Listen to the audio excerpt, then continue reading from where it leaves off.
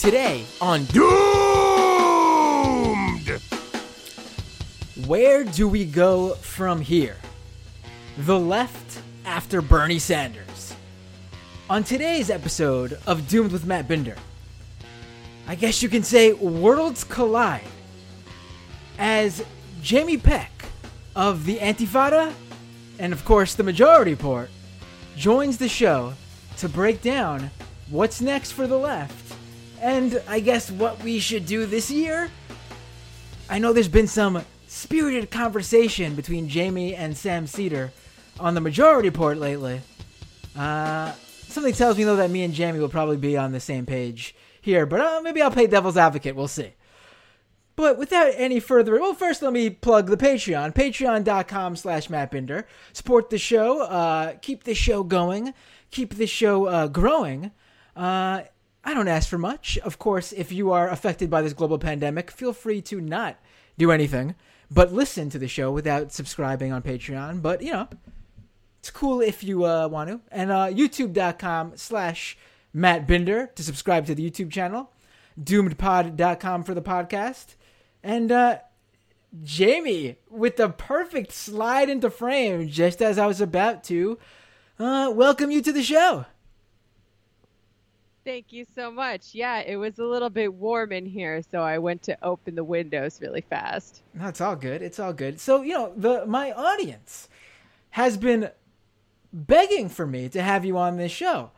And, of course, I've been saying, absolutely not. Why would I have her on? No, of course I would have you on this show. In fact, I'm surprised it took this long, and I want to say that you should have been on sooner. But also, I've yet to be on the Antifada. So, I mean, there we go. I mean...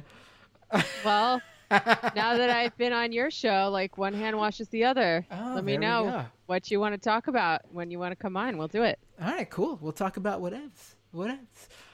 So, you know, one thing I saw people saying, actually, in the chat here was that, you know, I'm glad that Matt and Jamie are going to talk because they have great repertoire and Matt doesn't interrupt Jamie and they have great back and forth, which is a little bit crazy to me because, honestly, one of the reasons that sparked me to reach out to you is because every time I've been on the Majority Report, sans one time, that you've been on, I feel like we've actually had very little interaction.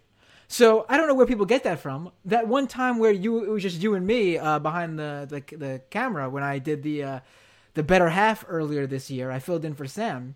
I was like very sick. So so I don't even know if we were that good to, you know, back and forth, but I'm assuming we were. So I'll take it. So I'm assuming that we'll have another great back and forth today. Oh, for sure. I'm not sick, but I am a little sleepy right now because I just woke up from a nap. But you've got enough energy for the both of us, so I'm sure it'll be fine. Well, yeah. I mean, you know what? Like I said, even a half-asleep Jamie will be just as on point as, you know, anyone else on, I guess, Coke. So... So, you know, let's dive right into this. Let's just jump right in. So Bernie Sanders obviously has dropped out of the race. And I was telling you before we started the show that, you know, I'm having this episode maybe a little late in the game, but I felt like I still wanted to do it because literally Bernie drops out of the race the same day I already have a coronavirus guest lined up for the show. And then a week later, he endorses Joe Biden. On the same day, I have, you know, another guest for a coronavirus-themed episode of the show. So now that the coronavirus has been evaporated and everything is now back to normal, there's no more pandemic, now would be the perfect time to have this show. But no, I mean, what do you think happened with Bernie Sanders and his 2020 campaign? What happened? Right. Oh, right. Well, yes, much like the title of the book by Hillary Clinton in 2016, I'm going to tell you what happened.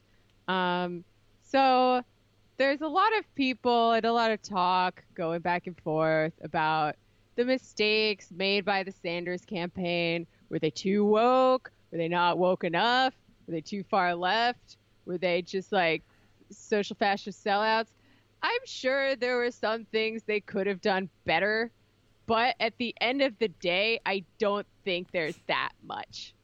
Like, I think at the present, and I've thought this for the whole time, but I hoped that I was wrong.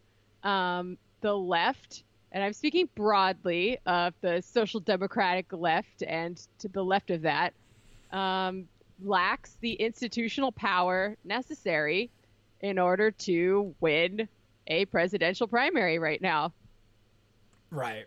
Right. I mean, there's definitely. Have you read that piece that Michael Tracy dropped today? I did not. I decided to do self-care by not reading it. Right.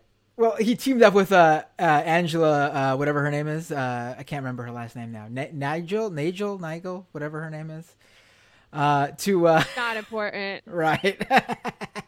To put together this piece called, this is literally the title, First as Tragedy, Then as Farce, The Collapse of the Sanders Campaign and the Fusionist Left. Now, it's very long, and I wish I had more time to read the entirety. But I do know that Michael Tracy has been on a tear lately about how Bernie Sanders' big problem was that he reached out this time to the woke left, which then turned off all those working class voters who were behind him in 2016.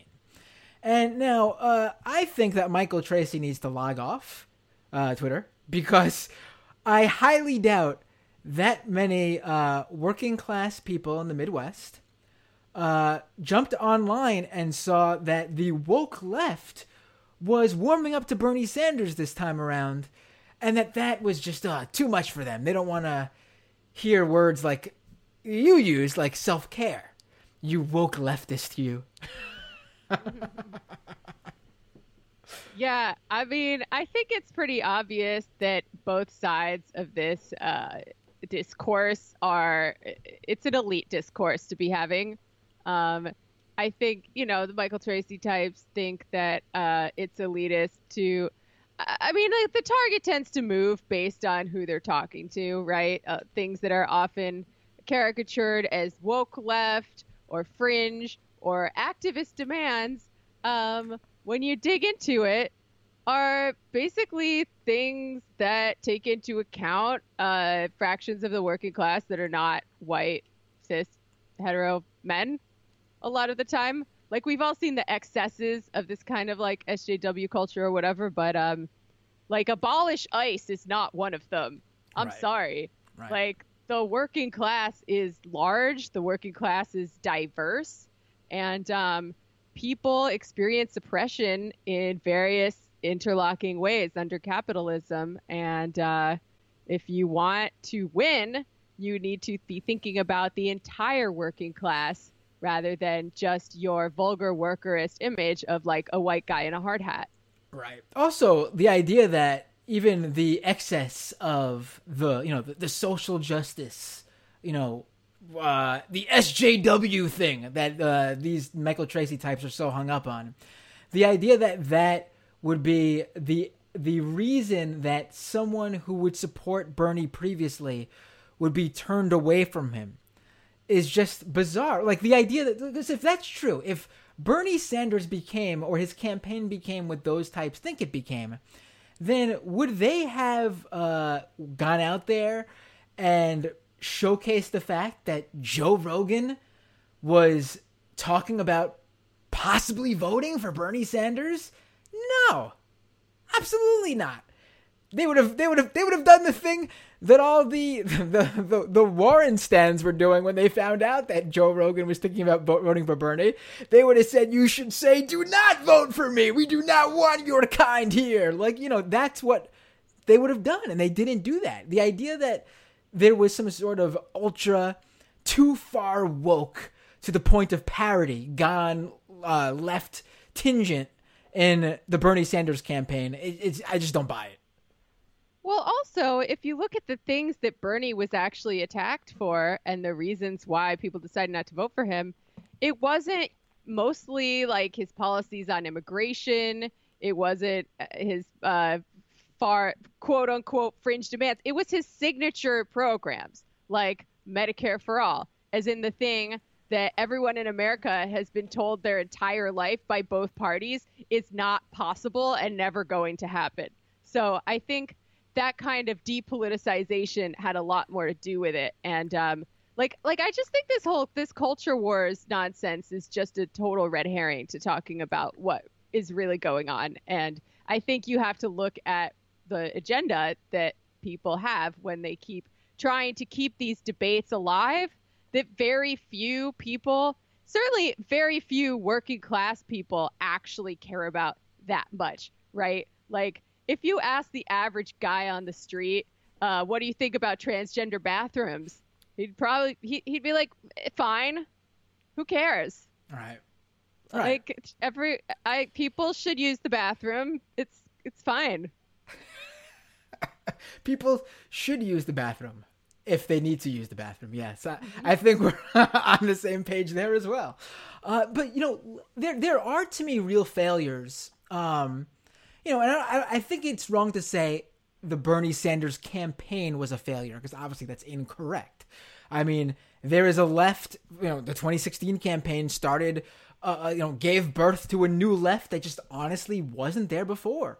They maybe were the people involved in the movement were there, but they were all so fractured. And the Bernie Sanders campaign helped bring together a real movement of leftists. And I think 2020 really helped show that that group is still here. They didn't age out. And then B, the people younger than the people from 2016, they're even more so. As far left as you think the 2016 Bernie supporters were, the 2020 ones are even further left, and it's all the people who were younger than the 2016 group. So, I don't think it was a failure at all, but there were failures, I think, and one to me was a strategic failure in terms of campaigning. Not with policy or whatever, campaigning. And I mean, it's pretty clear to anyone watching, is that the Sanders campaign, I don't know what they thought about South Carolina, but clearly they need to do more work on the ground there. It shouldn't have been what happened there, because that's what killed the campaign. That's when it all went downhill. They could have lost even, and it would have been fine. They just couldn't lose by as much as they did.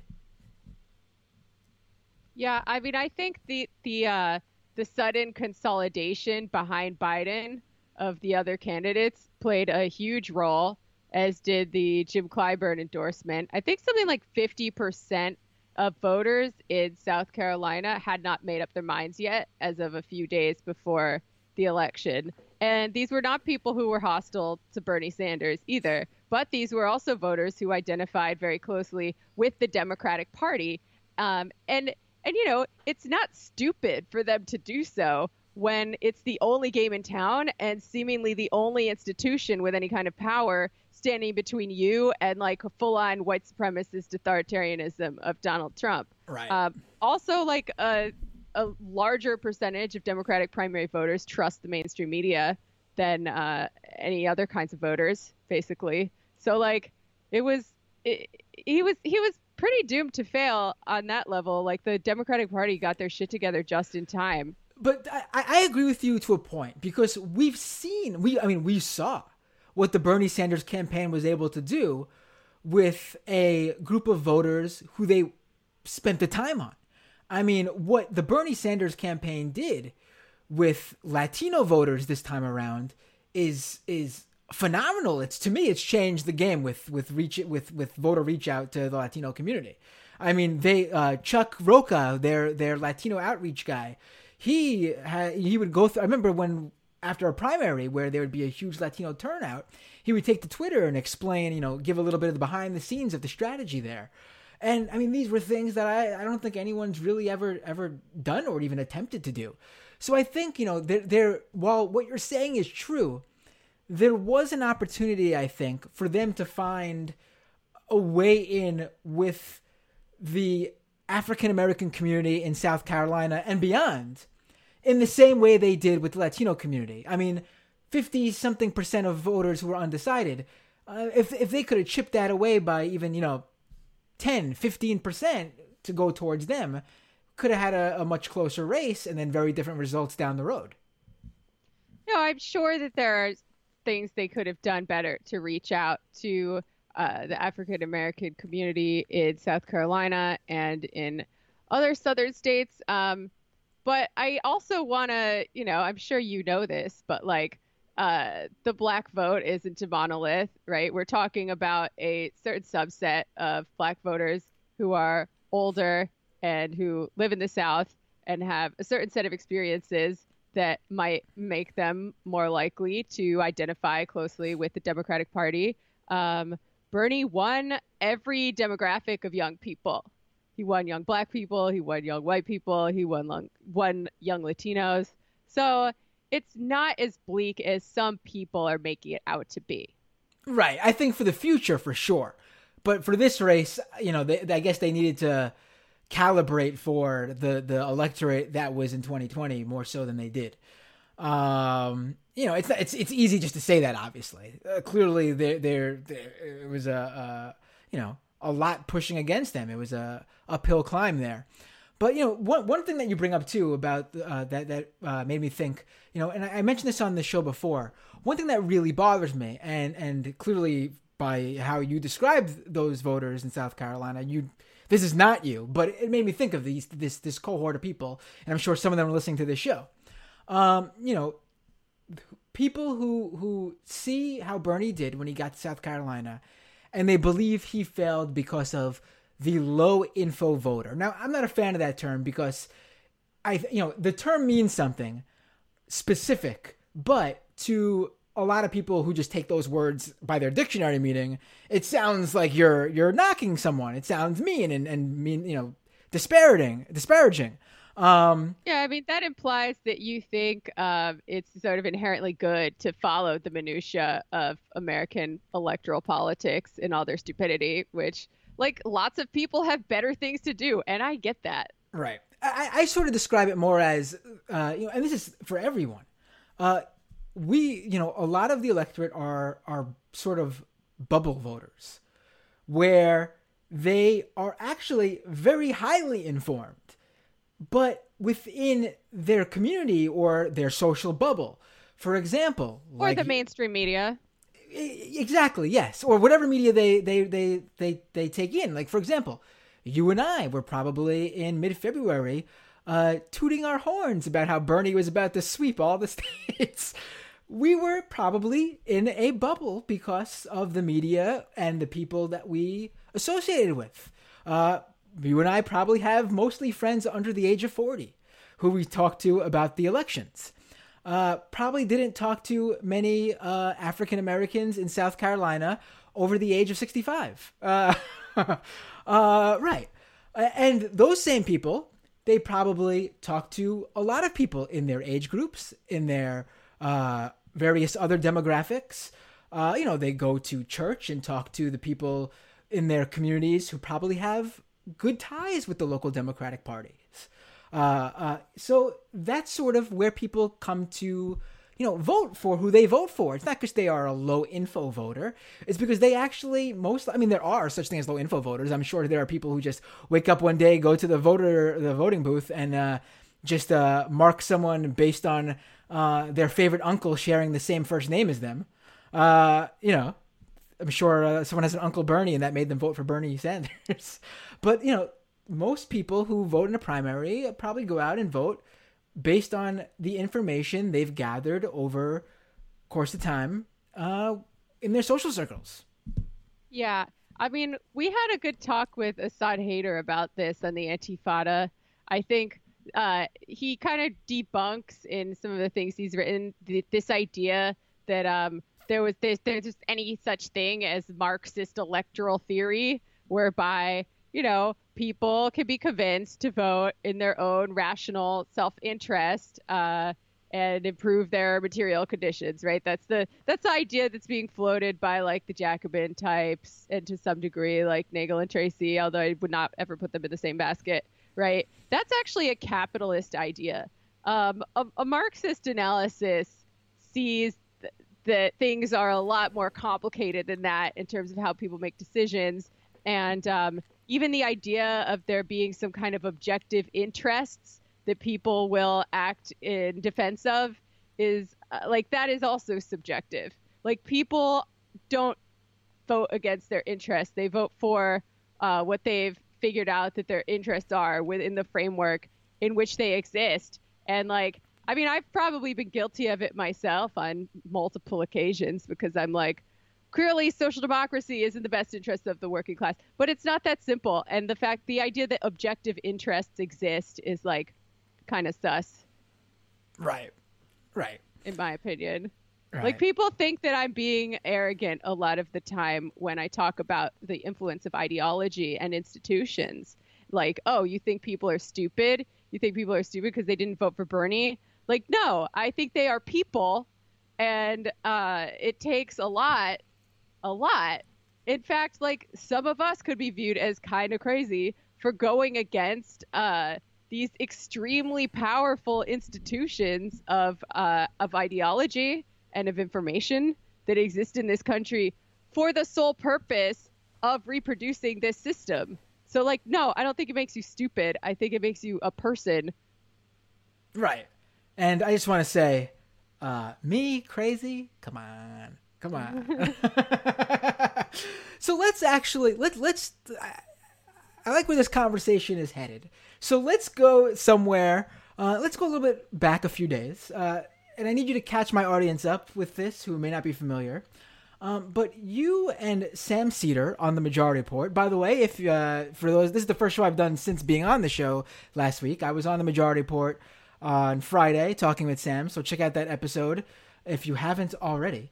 But on Monday, I think it was, you and Sam had a heated conversation about, I mean, I guess for our purposes, I'm going to classify the conversation as what people, in this conversation, I guess more so the left, what they should do, seeing the cards that have been laid out in front of us, what we should do in the 2020 election that's coming up.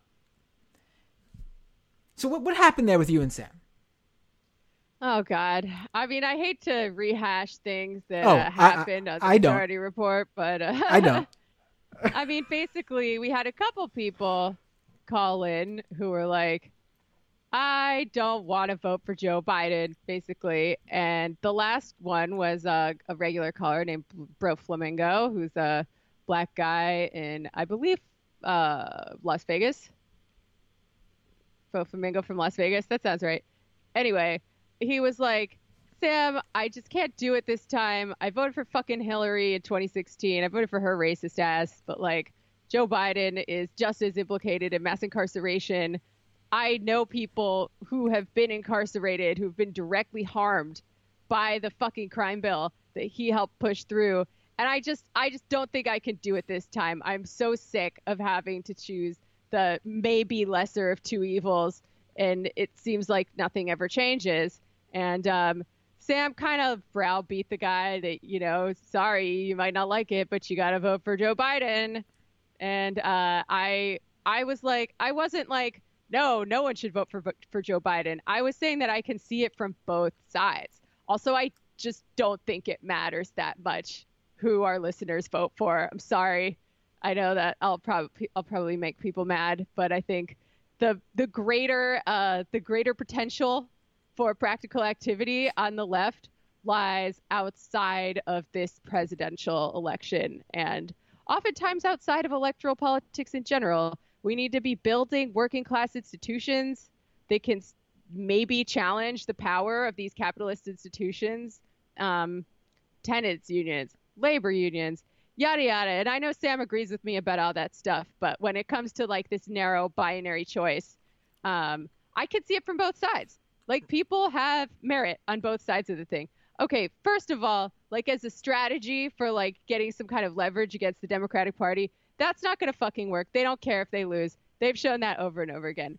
However, I can see it from both sides in the sense if someone's making this choice, there are arguments both pro and con. If someone comes to me and they're like, I want to vote for Joe Biden for whatever marginal benefit he may have over Trump with like DACA, the Medicaid expansion, maybe some sort of slightly more competent bureaucratic response to something like the coronavirus, I'd be like, great, you should do it. And if someone else came up to me and they were like, I don't think I can vote for Joe Biden because he's been on the wrong side of every important thing in history, mass incarceration, welfare reform. He's been credibly accused of sexual assault, and whatever marginal benefit we might get in the Supreme Court is not worth it. I'd be like, you know what? You also have a point. And it's like, there are so many unknowns. There's so many variables that it's impossible to know. Like, yes, I think it's possible to probable that Biden would be better than Trump in some marginal way. However, there are also a lot of counterfactuals that we can't know. For instance, if Biden becomes president, right, and the Democratic Party is the ruling party and the administrators of austerity during this crisis, it's very possible that the Republican Party could finally realign into some kind of like Herrenvolk social democratic, like traditionally fascist party, and we get like Tom Cotton in 2024, if there even is an election in 2024. So it's just one of the many things that I feel like people aren't thinking about. Like, there's too many what ifs. We're not going to know except in retrospect. And even then, like, because we're not going to have a Biden presidency and a Trump second term to compare. Right. I've been very careful when talking about, the upcoming election, which presumably will be between Joe Biden and Donald Trump. Because I think the people now I don't know if Sam does this usually or this was just his response to someone who brought it up. I mean, when I was there, the election I was there for was, Jesus Christ, 2012, when it was Romney and Obama. Sam, I remember, would push pretty hard on the idea that you have to vote for the lesser of both evils, especially if you're in a swing state, and that's that period. And I get that, obviously, and I think that's the obvious choice if you vote strategically. But I've been very careful in terms of how I talk about it, because I think the idea of pushing someone and attacking someone and knocking someone in order to get them to vote for Joe Biden is the dumbest possible strategy you could possibly go with, because obviously you're not going to convince anyone to do what you want them to do by telling them how stupid they are for not doing what you want them to do. It just seems like a really dumb strategy. And I know Sam doesn't call them stupid or whatever. But, I think even when you push someone too hard, even getting a little bit angry with someone, I think that turns them off too. And I think the idea is just to make the case. Like, for me, I put a little bit more stake into, I agree with you totally that there's so much that can be done out of electoral politics, but I put a little bit more stake in electoral politics possibly than you do, because I do think it is obviously a very important plank on that whole platform. I think that, I think it would be, if you are someone on the left who's going to vote for Joe Biden, I think it's dumb to say you are now, because I actually do think, I don't think you're going to push them left. You're not going to get Joe Biden becoming Bernie Sanders, but you could get concessions on some specific issues, possibly. We won't know until it becomes that obvious to them that they're in trouble and they need to get every single person they can. I do think there is, I do agree to you to a point. They don't care about losing when they lose, but before that, I do feel like they want to win. Like when they lose, they don't get too disappointed. It's like, que sera, it happened, But on the road to the election, though, I do think they care about winning. Well, I mean, these people in the Democratic Party establishment are still going to have jobs if Trump is president, right? And I think that recent history has shown that having a right-wing Trump-like figure in office that they can go around and fearmonger about helps them to quell and put down challenges from the left, because they're like, listen to us, this is the safest choice to beat Trump. You really want to beat Trump, right? Right. But I mean, that's just what they think they need to. That's what they think they need to do. Obviously, that's A. And then B, if that's all they can get away with and win, that's perfect for them. It's like the best of both worlds. I mean, I don't think that's their strategy because they don't care. I think that's their strategy because it serves two purposes. It gets them to not do what they don't want to do. Like, they don't want to go further left. They don't feel like that's a winning strategy.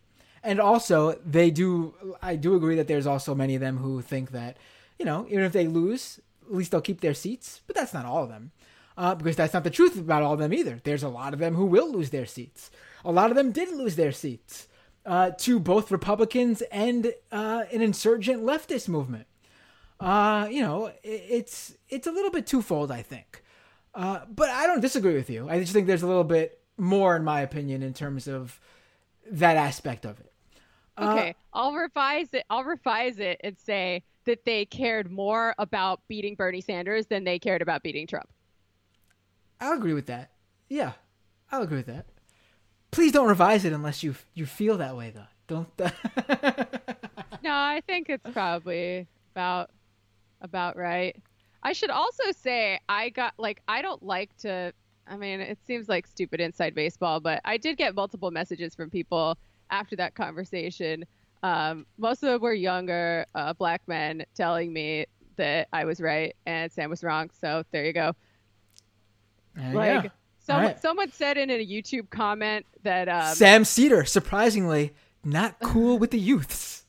So someone said in a YouTube comment, basically, like, we got into this ridiculous, hypothetical about if 100 people are murdered every month under Trump by the cops and 99 people are murdered under Biden, which is already a hypothetical that is impossible to prove, but whatever.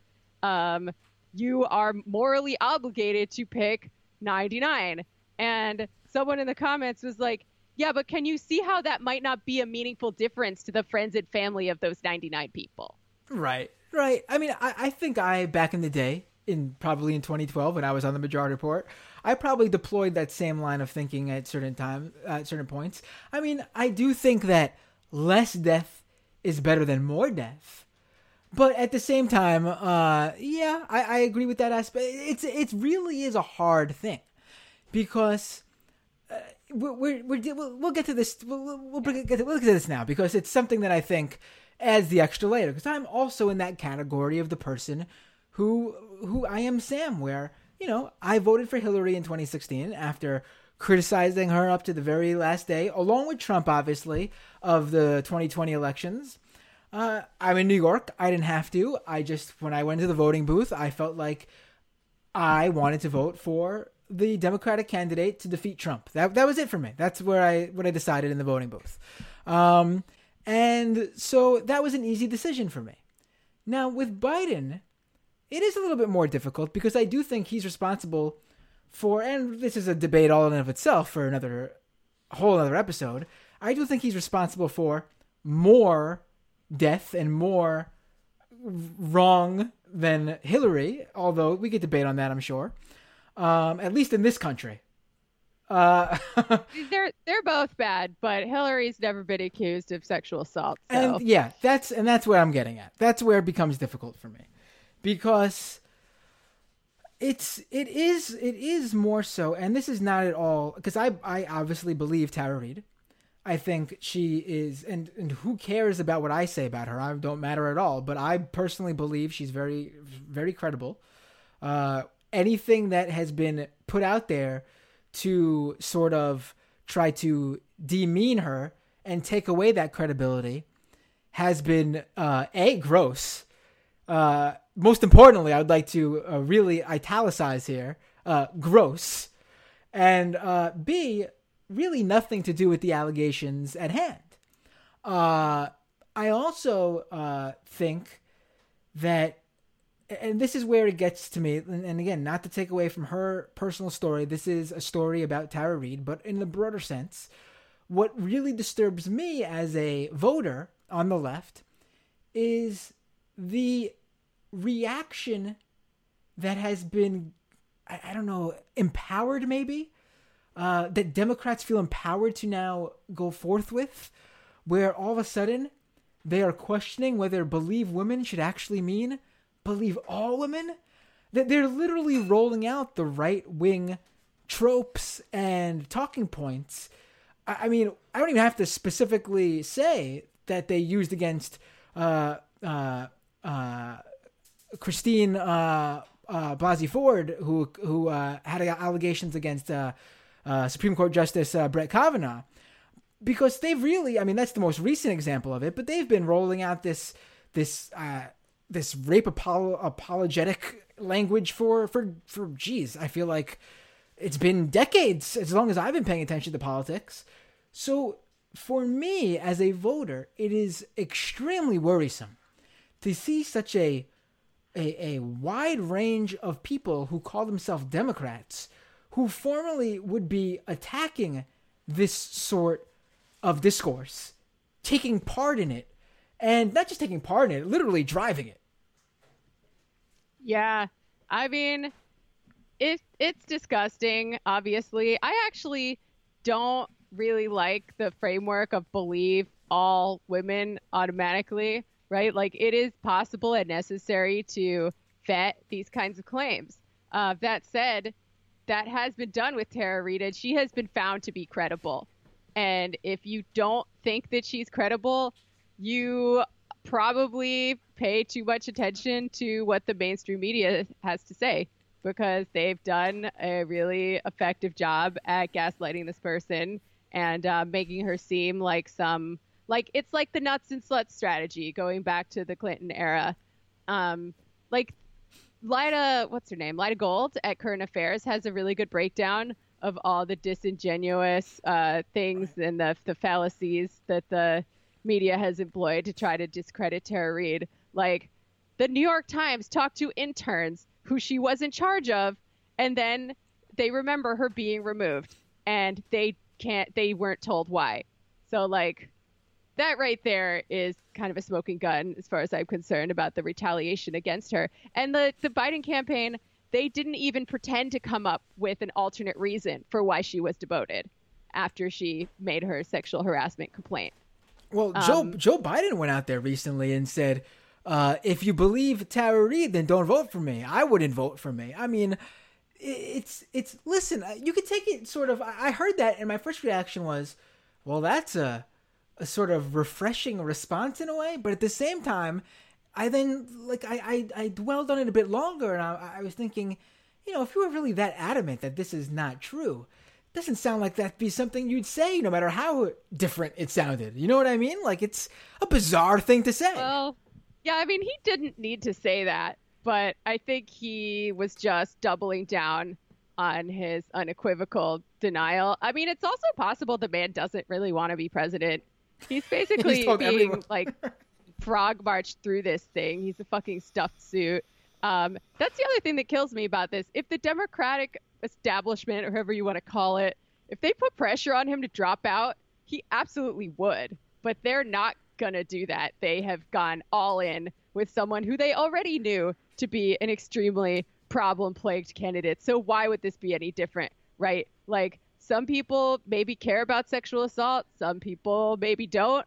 But as a society, we don't. And I think this feeds into what I was talking about with depoliticization, right? Like, women in both parties, they're like, well, you know, I don't like it, but that's just how men in power are. That's just how men in power behave. I'm going to line up and vote for my party's candidate, whether it's Trump or Biden or whatever fucking ghoul we're talking about. Also, I want to bring up a poll just to show you, like, it's really hard for me not to blame voters. I know I just said that I don't, but, like, they did a poll, right, on whether or not being attempted rape in high school should disqualify Kavanaugh from serving on the Supreme Court. And then another poll about whether or not an instance of sexual assault when someone was a senator should disqualify them from being president. And the registered Democrats in the first poll were like 70%, and the second poll were like 30%. And this was mediated by party, way more than either Republicans or independents. listen, there's just a higher standard out there for students than there is for senators. I mean, come on, Jamie. We all know that. But I think it's the idea though, and I know you mentioned it, and I think it's sort of implicit though. Like when people say believe women, I mean, to me, it's the same. It's just like a short, condensed catchphrase. In the most basic sense, sort of like how Black Lives Matter is. I mean, obviously, Black Lives Matter, when that first became part of the national conversation, Republicans rolled out their whole, but all lives matter. Well, of course they all matter, but we're specifically talking about Black lives right now because clearly there are people who don't believe they matter, and B, Black Lives Matter, those three words they don't take out anything else. It's not Black Lives Matter and these lives don't. It's just Black Lives Matter, period. It's just a statement.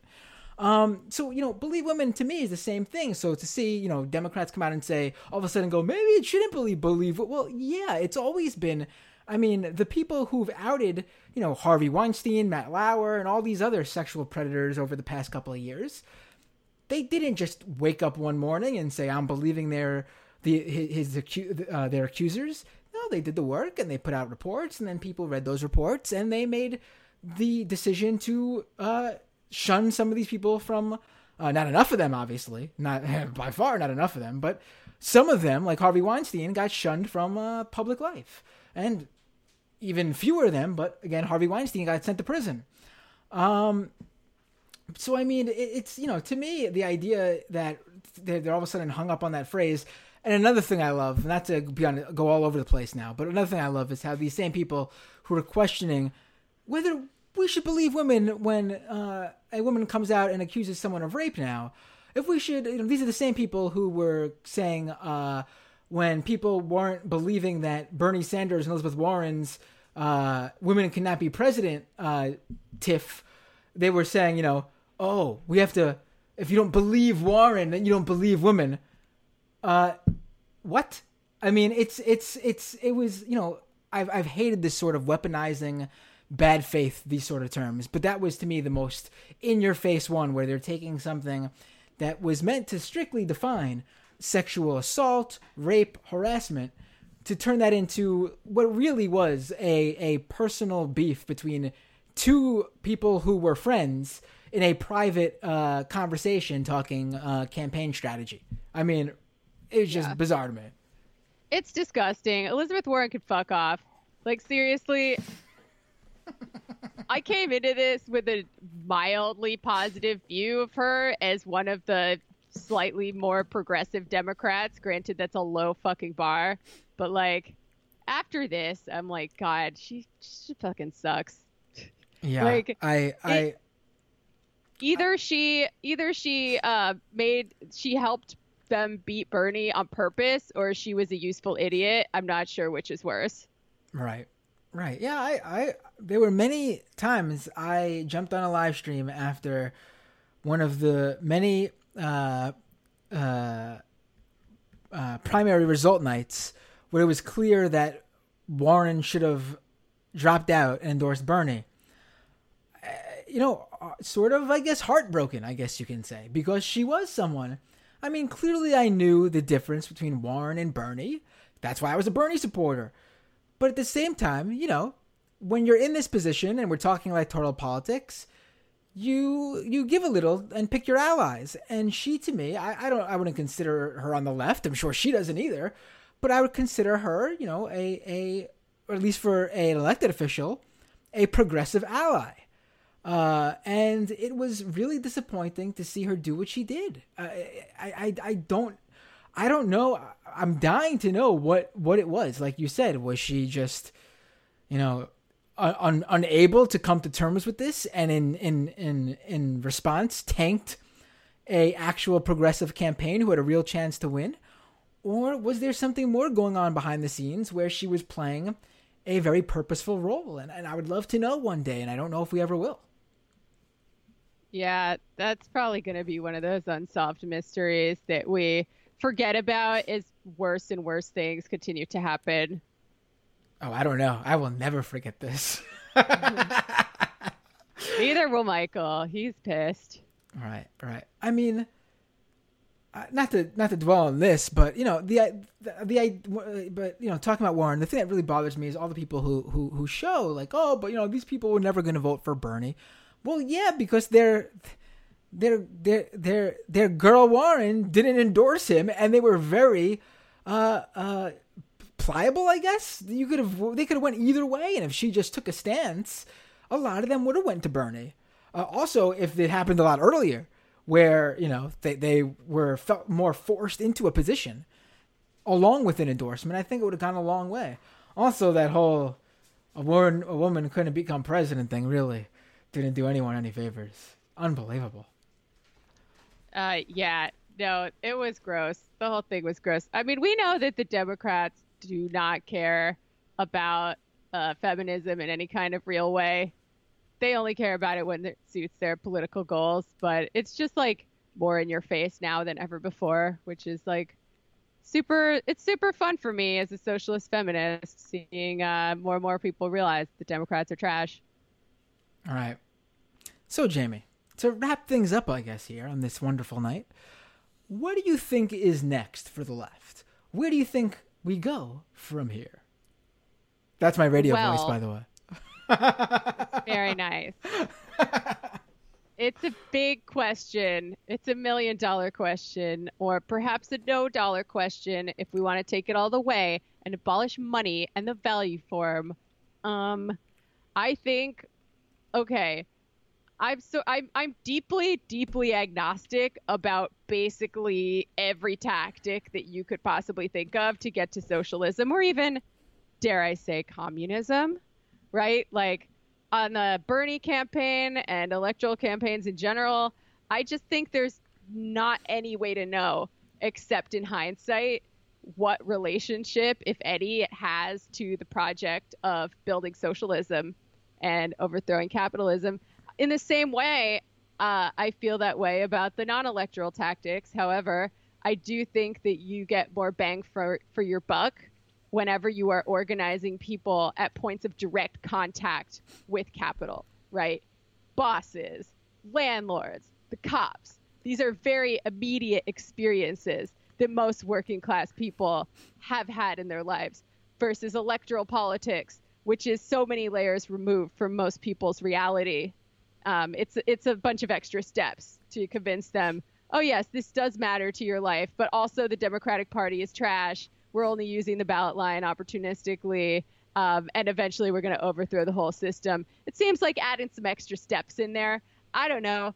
But I think we really need to be, to the degree that we can and to the degree that it will matter, building working class institutions and even something resembling dual power. Like dual power is a concept that exists in really every strain of leftist thought, from Leninism to anarchism. And it's, seems good.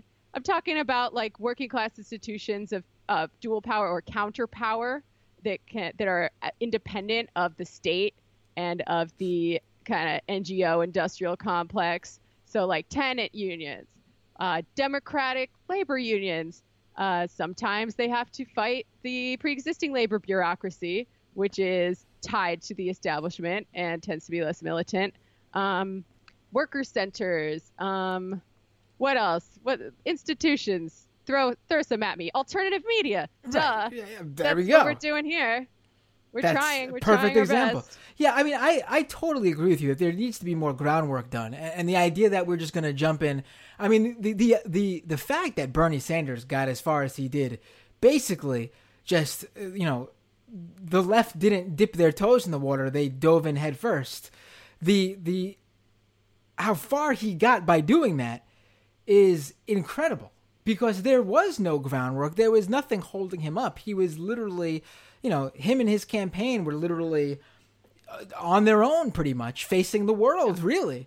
And so it is really impressive, and it shows how powerful those policies are, and what, building your campaign and your entire career like he did on these policies, it goes a long way.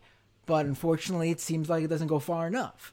So I agree with you. There definitely needs to be real groundwork done, movement-based organizing, just reaching out to people who necessarily.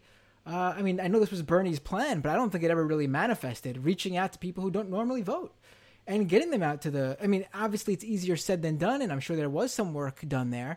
But I do think that there are people who, obviously there are people who can't vote because of various responsibilities in their life, and this country tries to make it as hard as possible for them to vote and marginalize them. Yeah, or maybe they're immigrants, or maybe they're incarcerated. Right. But at the same time, I think there are still people who could vote and just don't feel like their vote matters, so they don't based on a choice not to. And I think the left can reach out to those people and really get some movement there. You know, that's sort of like, you know, that's sort of one of the things that I feel like is the takeaway for what we're going to go to in November with the 2020 general election. And it's, you know, a lot of people, I think, on the left saw Trump win. I know there are some accelerationists who wanted him to win, but I think the most people did not want him to win on the left. But they saw it as an opportunity, and they felt, and I was one of these people, that, you know, Trump will show that, you know, the left is correct. And, you know, to a degree, I think he showed young people that, and we saw that with the under 40 contingent with the Bernie Sanders campaign. But I also think the idea that there was a blue wave that would be beneficial to leftist candidates turned out to be quite the opposite. And I say this from someone who worked on some of these campaigns. The blue wave was actually detrimental to the left. Because what happened was the blue wave rolled right over the left. The blue wave wasn't a bunch of Democrats who were woken by the Trump administration to how correct leftist policy is. They were woken to the idea that Trump sucks and we got to do whatever it takes to beat Trump. And I guess what the Democrats tell us to do is what we need to do to beat Trump. And unfortunately, the people who that messaging is most successful with are over the age of like 45, 50. And those are the people who vote in larger numbers, again, due to a various number of reasons. That's sort of one of my reasons as to, you know, to me, if you're going to make a case to the left on why you need to, I'm not going to say vote for Biden because I'm not there, or nor will I ever be, maybe, who knows. One of the reasons you need to do whatever you think you need to do to get Trump out of office, if you were strictly caring about, you know, the left being in power in the future, is the fact that this is the reality. Trump has been really bad for the left for these reasons. And the quicker I think he's gone, a lot of these people, like these never Trumpers who get all this media time, and these, you know, these people who really are just paying attention to politics because Trump is bad, Orange Man bad, I think I still want them to vote, but I think they won't be, you know, paying attention to these types who are telling them to vote in a certain way because Trump will just be gone and they won't feel like it's as important to do what the Democrats say, and maybe they'll take the chance and think that all people in this country deserve health care, as crazy as that may sound.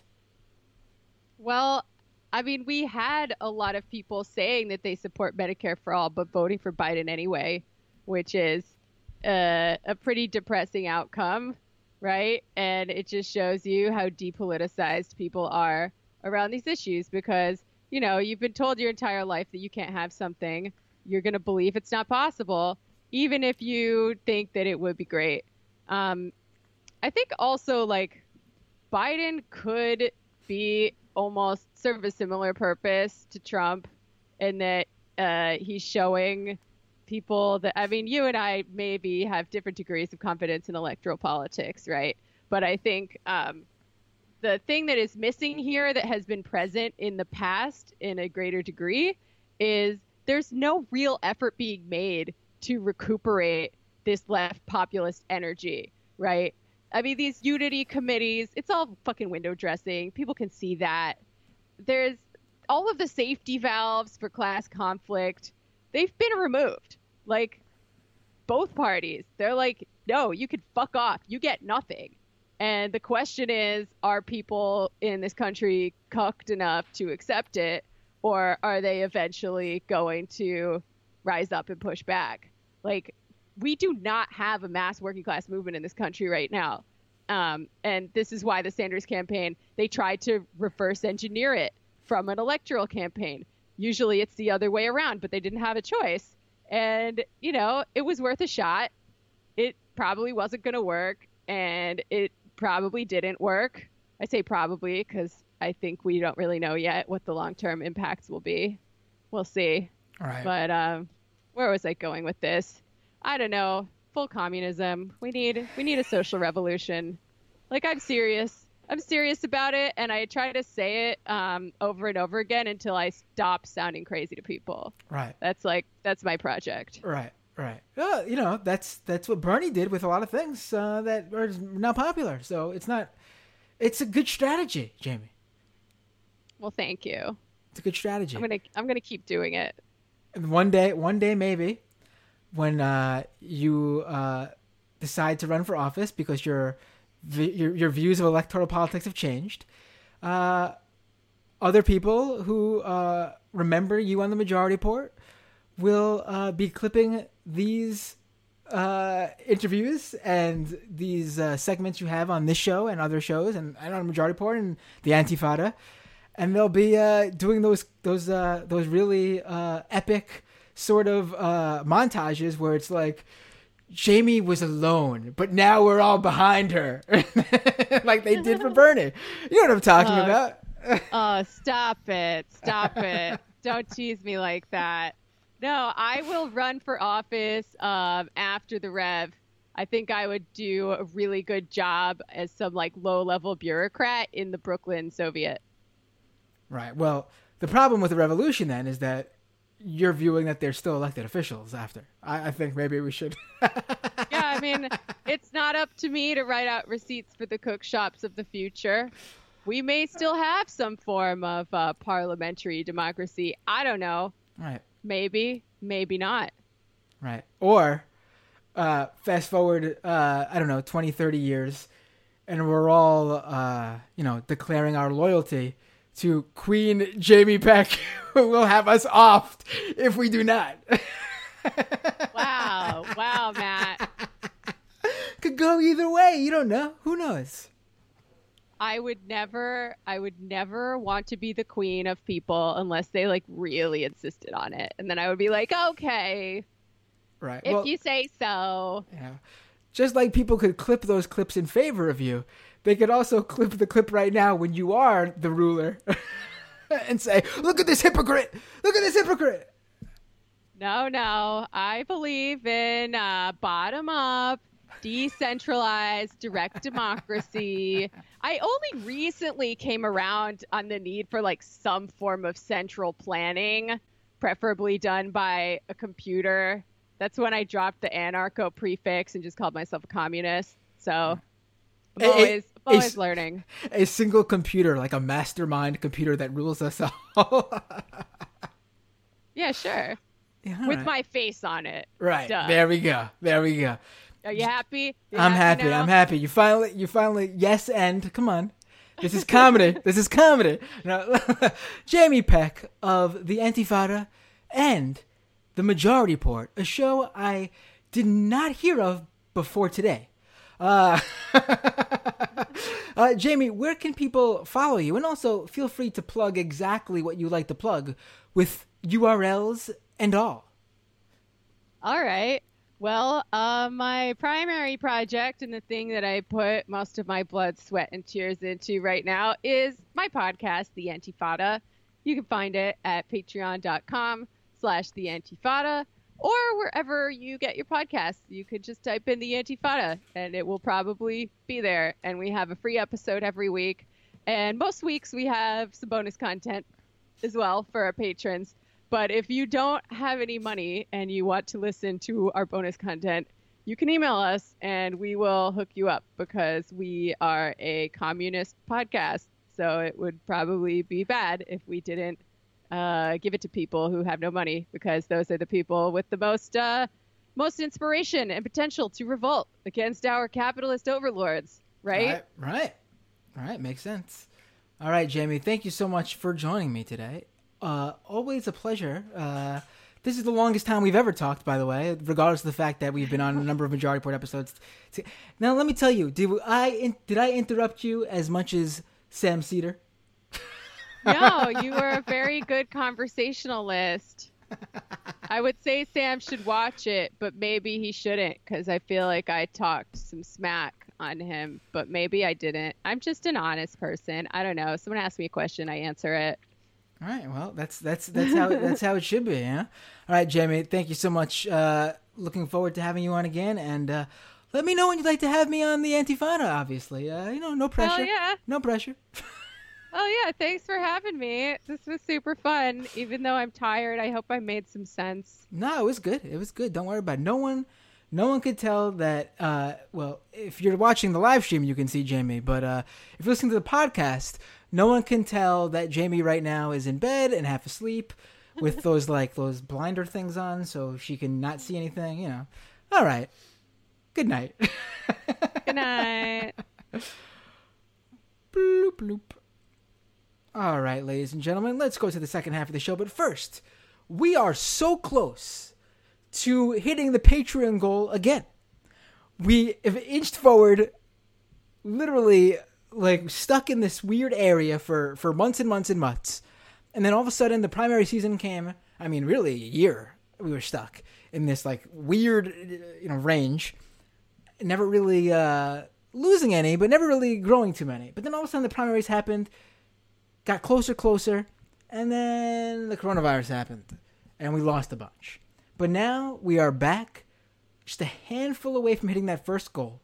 And I feel like when we hit that patreon.com/MattBinder goal, of which we just need a few more Patreon subscribers, I feel like we're going to just rock it off again. It's just going to be, we'll get that funk, and all of a sudden the show's growing tenfold.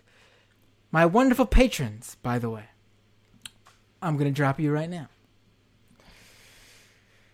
Abigail T, Adam Q, Alan B, Amanda H, Andrew C, Andrew H, Angela, Ari R, Baka, Ben, Benji, Bobby M, Brosnan, Champagne Kami, Chris F, Christine H, Cindy G, Colin R, Connor R, Cracker Barrel, CT, Cynthia J, D, Dan K, Dank Uger, Dave K, David Z, Daya, Doug H, Douglas V, Dragon Slayer, Eugene B, Froz K, Free Hat, FTW, Graham C, Greywind, Greg D, Grim, Hitesh, Igor, Jack, Jacob W, Jameson Test, Janelle A, Jasmine H, Jeremy M, JLS, John B, John S, Jonathan B, Joseph H, Joseph R, Joyce M, Justin S, Katie S, Kaushal, Lisa D, Mariah, Mark S, Max W, me,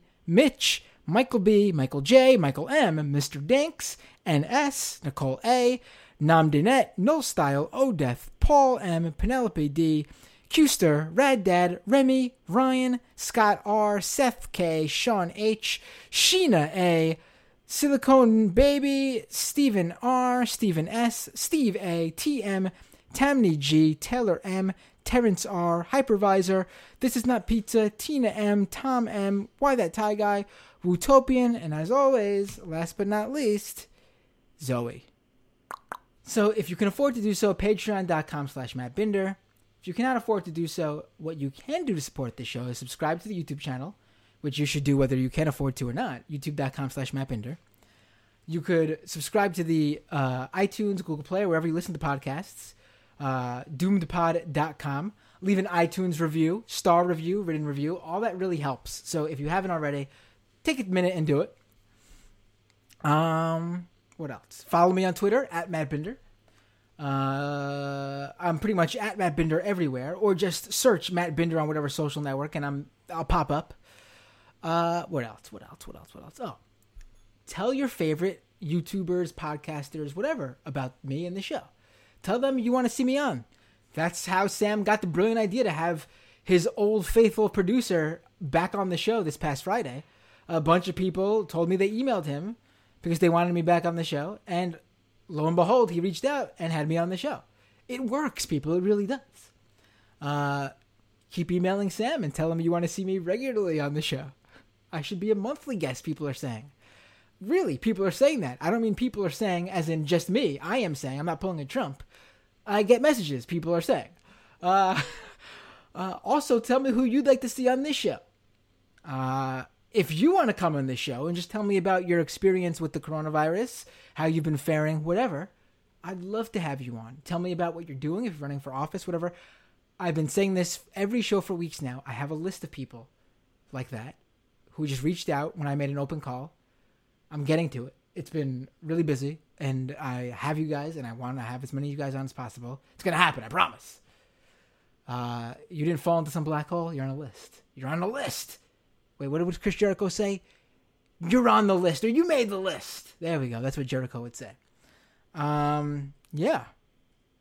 Patreon.com/Matt Binder. One more time with that plug there. Otherwise, we're going to the Patreon only half of the show. Stick around if you're a live streamer.